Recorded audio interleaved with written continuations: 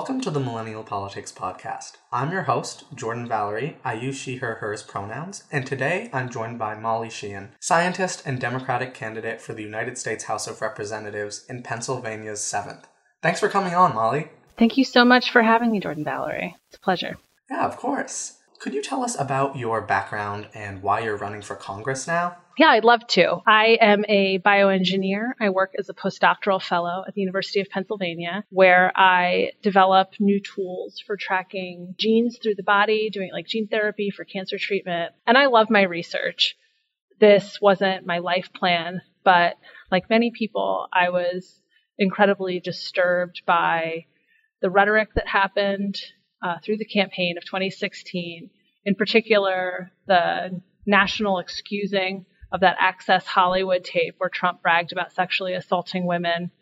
And I have a daughter. I have a 3-year-old married to an immigrant. And I want better for her. I want better for our children. I want her to grow up in a country where she feels safe and empowered. It felt necessary to step up at this moment and be a voice of empathy and be a voice for women and girls so that she and other girls like her will have a better future. Recently, you wrote a really incredible and thoughtful op-ed on the crisis of sexual abuse in Congress and how we need to take a firm stand against sexual predators regardless of party affiliation. Since then, we have seen major resignations from party figures like John Conyers and Al Franken. How do you think members of Congress should be addressing this crisis? I mean, one of the things we're seeing with the John Conyers case, and I actually think that's like the most important case that's happened recently, is that it opens people's eyes to how institutionalized the suppression of women's voices is within the halls of Congress, and that we see similar problems at the state level too, and everyone's opening their eyes up to it. You know, they have to go through mandatory mediation and all these stages, and there's not really protections for those women when they report. And so you see these incredible obstacles put up for women actually reporting their abuses at work when they are harassed. And I'm happy to see someone like Conyers, who abused the system and used taxpayer dollars to pay off his victims, held accountable. And I hope it happens at all the state levels also, and that we can make government a safe place for women. Because, I mean, that's the other side of representation for women is, you know, some people are sad about someone like Franken resigning because, you know, I also liked his votes and I liked him prior to this. But, you know, I'm even more saddened by all of the women, all the legislative aides, all of these people over the years who probably left politics because it wasn't a safe place for them, who maybe could have been even more powerful voices. And I find that to be a much more sad reality than someone like Al Franken resigning. Agreed. It's really important to center the women and the victims here rather than the men who abuse them. Absolutely. Yeah, and something that's happening right now is CNN and the Washington Post are investigating up to 40 members of Congress for sexual abuse, meaning that we could see many more resignations very soon. Some Democrats are very concerned about that because it potentially means losing a lot of votes. Of course, Republicans are too, but Democrats are in the minority right now. In Michigan, the Republican governor is refusing to hold a special election for John Conyers' seat until the 2018 midterms, meaning that Michigan's predominantly black and Democratic 13th congressional district will not be represented in the House. This is a widely undemocratic move and one that frightens a lot of Democrats, especially since the majority of governors in the United States are Republicans, even a lot of them in blue states. How would you respond to those who worry that ousting tens of sexual abusers, including in the Democratic Party, will hurt Democrats? That shouldn't be our focus. I mean, I'm a huge proponent of the right to choose, and I understand our legislative battles, but I think in the long run, we're going to lose more elections also if we don't claim a path of morality. With an example of something like John Conyers, the idea that somehow, you know, what we see are Al Franken, that somehow their victims have created this problem for women, I think is a really false narrative, where the problem is these men abused women, that we entrusted them with the responsibility of representing us in Washington. It's this huge responsibility. They weren't able to live their lives with the level of dignity and respect for women that's necessary for that position. And I think it's more important that we create a cultural change and we hold our elected officials accountable. Because if people like them, or if there's more sexual harassers, I'm sure they're on both sides of the aisle. If they're not held accountable, then we're sending a message that there's no real life consequences for doing these things. And that sends a message throughout society that these types of acts that they're appropriate. And so we shouldn't excuse any acts or, bury our heads in the sand for any acts that we wouldn't be comfortable being perpetuated to our own children, because that's really what we're asking for. And it's more important than a single legislative session. But the other side of that is Pennsylvania, we have 18 congressmen and 13 of them are Republicans. So here we have a much better chance of it, just by the numbers, of it being Republicans that are going to be held accountable. And if that happens, we have a Democratic governor. And so I think that the idea of trying to do the calculus on this is not the right goal. We should be having a path of zero tolerance and really pushing for cultural change that'll make our country safe for women. And that should be a bipartisan issue. There have been recent calls by some members of Congress to investigate Donald Trump for his sexual abuse, which he obviously bragged about on tape. Would you support that? Absolutely. I think any elected official should be open to investigation for sexual abuse of women. And I don't think any elected official should be considered above the law in that they can personally abuse whoever they want because of their elected position. Now, in terms of legislation, what would you hope to do as a member of Congress to advocate for sexual assault survivors and victims? Like I mentioned with the John Conyers case, I think that's really opened people's eyes to, especially within government, what needs to be done in terms of, getting rid of these mandatory mediation periods and making sure that victims aren't financially harmed for reporting. But it is hard. But we need more oversight, and we need to remove those types of laws, and we need to make sure that those types of things also happen at the corporate level, and that there is a path of reporting that doesn't lead to economic consequences for the women. At this point, we're really seeing, for the most part, the ousting of cartoon villain level harassment and abuse, things like Matt Lauer and the button under his desk. And, I think as we start opening the gates more, we're going to see more of the type of abuse many women face in their daily lives. It's a sum of parts. Like for most women, it's not a single offense. It's the constant degradation at work and things that lead to men not promoting them. Say, if then it ruins their, personal relationship with the person because of very light unwanted touching on shoulders and backs and, things that are less overt. And I think there needs to be routes for companies and in the government for women to report the smaller acts, maybe not as a major violation, but so that the company can talk to somebody.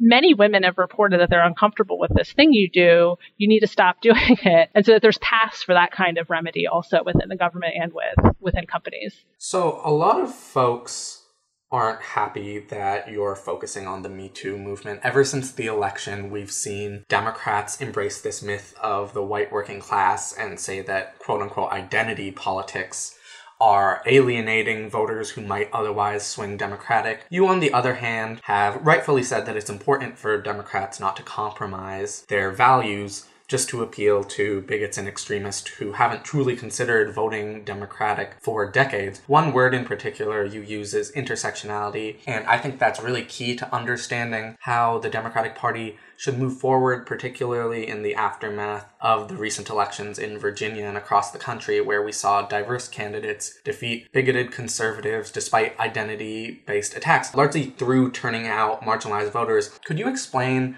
what intersectionality is and how you're incorporating it into your platform and messaging? Yeah. So to me, everything is intersectional with economic justice.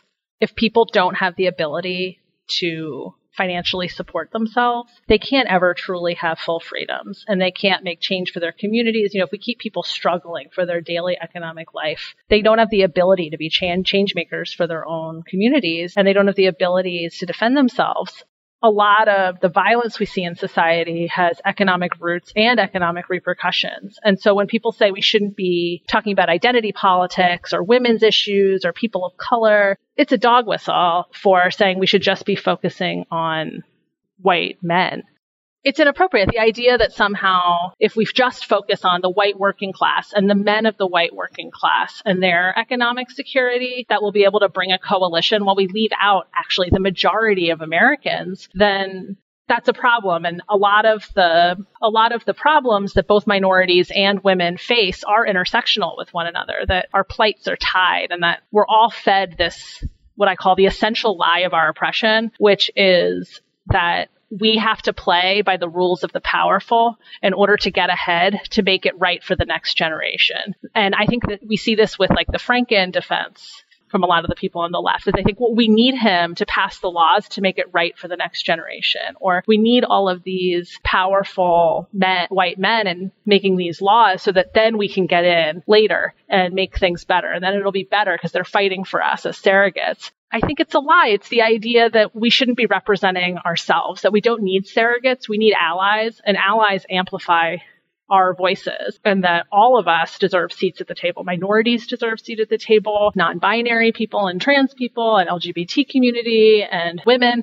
We all deserve seats at the table, and that the things that get passed off as social issues really are economic issues. And in particular, in the Me Too movement, it's so apparent that, and I mean, this is true for racial justice also, that the idea that it's not economic is ridiculous. It's actually an economic issue that affects 51% of the population, from migrant workers all the way to CEOs, where when women are not safe or uncomfortable or biased against in the workforce, we suffer across the board economically. And so it is a fundamental economic issue for 51% of women. And I think that's part of why you see the strength of the Me Too movement, that women are having a growing solidarity with one another because we recognize that this is our future. Another part of this whole fight for justice is, of course, immigration. Immigrants, particularly undocumented immigrants, are one of the main targets of the right. And we've seen a lot of Democrats and even a few Republicans advocate for the passage of some iteration of the DREAM Act. But even that wouldn't create a pathway to citizenship for all undocumented immigrants. Just the select few who check off the right boxes that kind of make them worthwhile in a capitalist society. The DREAM Act also wouldn't solve the issue of ICE, which is America's deportation system, or the abusive immigration detention system. What would you do in Congress to help all undocumented Americans, including those who don't necessarily have a spotless record and wouldn't have been eligible for DACA or DAPA? Yeah, so I am in favor of the DREAM Act, but you're right. That's for this very specific subpopulation that is not the majority of our immigration problem, where immigrants come in, they do work that benefits our society, and they have no route to documentation, and they're exploited. In turn, businesses don't pay them enough, and then some of those jobs maybe Americans would do if they paid a living wage. I mean, first, I think we need to focus on the companies that are actually benefiting from the exploitation. Neither poor American workers, unemployed, nor undocumented immigrants are the beneficiaries of this system generally. It's the corporations that are exploiting labor that they can pay under minimum wage. They're finding a way of skirting our laws. And so they need to be held accountable. I think that when we talk about immigration as a country, we tend to talk about the extremes, and it polarizes people into one of the two camps, where some people just want sanctuary for everyone, or sanctuary cities. And to me, sanctuary cities are just a band-aid to a problem, where they just expand the shadows which people are living. And logical conclusion of that as a policy would be a sanctuary country, which we absolutely can't have, and implement social programs that we want, and have the police be able to know what's happening. And people will still be exploited. People don't need shadows. They need to be able to come out of them. Citizenship, I don't think, is the right solution for everybody. I think what we need is a process of work permitting. So giving people work visas who are here contributing to our society, and taking away the shadows from people so that they can come out and get a work permit. We know who's doing what jobs. We can start assessing which companies need which labor, and really have like a full national economic assessment to say which work visas should we be renewing, which ones, should these companies be paying more. The way we have a conversation with the H-1B visa program for higher skilled labor, that we need to have that conversation for lower paying jobs that we're just not having right now. We're just kind of ignoring things in the shadows. So going back to your state and your district, as you mentioned, 13 of the 18 Pennsylvania House representatives are Republican, and that's in part due to gerrymandering. Your state is highly gerrymandered, but your district in particular, it's not even congruous. And of course, as a candidate, you can't change this, but how would you fight gerrymandering as a member of Congress, and just overall try to make our systems of elections truly democratic? Yeah, that's a great question. Yeah, so The 7th Congressional District is the literal poster child of gerrymandering. By some measures, it's the worst district. It's definitely the most visually egregious district. I mean, the reality is for Pennsylvania, it needs to be solved at a state level through the courts or through state legislation, which, I mean, I do personally support an independent districting committee to make it so it's not a partisan process. So lawmakers aren't choosing their voters are choosing their lawmakers the way it should be, and that communities aren't divided. I mean, it's really sad as I travel through the 7th that a lot of people feel completely disenfranchised. They've been cut out of their school district, and they can't talk. If they have a federal problem, they can't talk to their legislature. But at a federal level, what we can also do is make it easier to vote. We can implement better voter rights acts. We can have conversations about what it means to move to paper ballots or personally verified electronic voting, having multi-day voting or early voting. We need to make it so that it's not a Tuesday when people can't take off work all the time or there's long lines, all these obstacles to voting. We need to make it as easy as possible. I mean, the reality is a lot of these things need to be instituted currently at the state level, and Pennsylvania is pretty bad. But I do think there's things we can do at the federal level, especially in terms of funding. Like, no state should be too poor to properly fund elections with integrity, which is what we see in some states. Like, their voting machines are outdated and things like that. And I think there needs to be federal money that can support states that can't afford to have integrity in their elections. And in your district, the Republican incumbent is Patrick Meehan, who votes in line with Trump almost 90% of the time. What are your thoughts on Meehan, and were you inspired at all to run because of his failure to truly represent your district? Yeah. So, I mean, he's a party guy. I will say, I don't think that he's tied to Trump as much as he's tied to Paul Ryan, that he gets permission from Paul Ryan to vote against the party when he does. Like, you'll never see Pat Meehan vote against a bill that the Republicans want to pass and then have it fail. He'll never be the breaking vote. He only votes against it when he's been given permission not to, because it would be unpopular in his district. And we saw that with things like the AHCA, the healthcare bill, where he voted it through committee, but then was allowed to, and then hid, and then was allowed to vote against it. Yeah, he pretends he's not as powerful as he is, I think. And he just defers all of his votes to Paul Ryan. He doesn't give a voice to the people at all. And I think it's gotten a lot worse since Trump was elected and since the Republicans have been asked to govern now that they're in charge. I think he kind of got a pass before because the Democrat had more power with Obama. Now the spotlight's on him, and he's failing this moral test where he's given all of these bills and he just keeps voting for him. And I mean, he's one of the architects of this tax scam. He's not only on the Ways and Means Committee, he's on the subcommittee on tax policy. And he even pushed it with Paul Ryan in the district. It's one of the few times he's made public appearances in the last couple of years, was to push this bill. Yeah, I'm absolutely inspired to run against him. He is the worst of politics. He's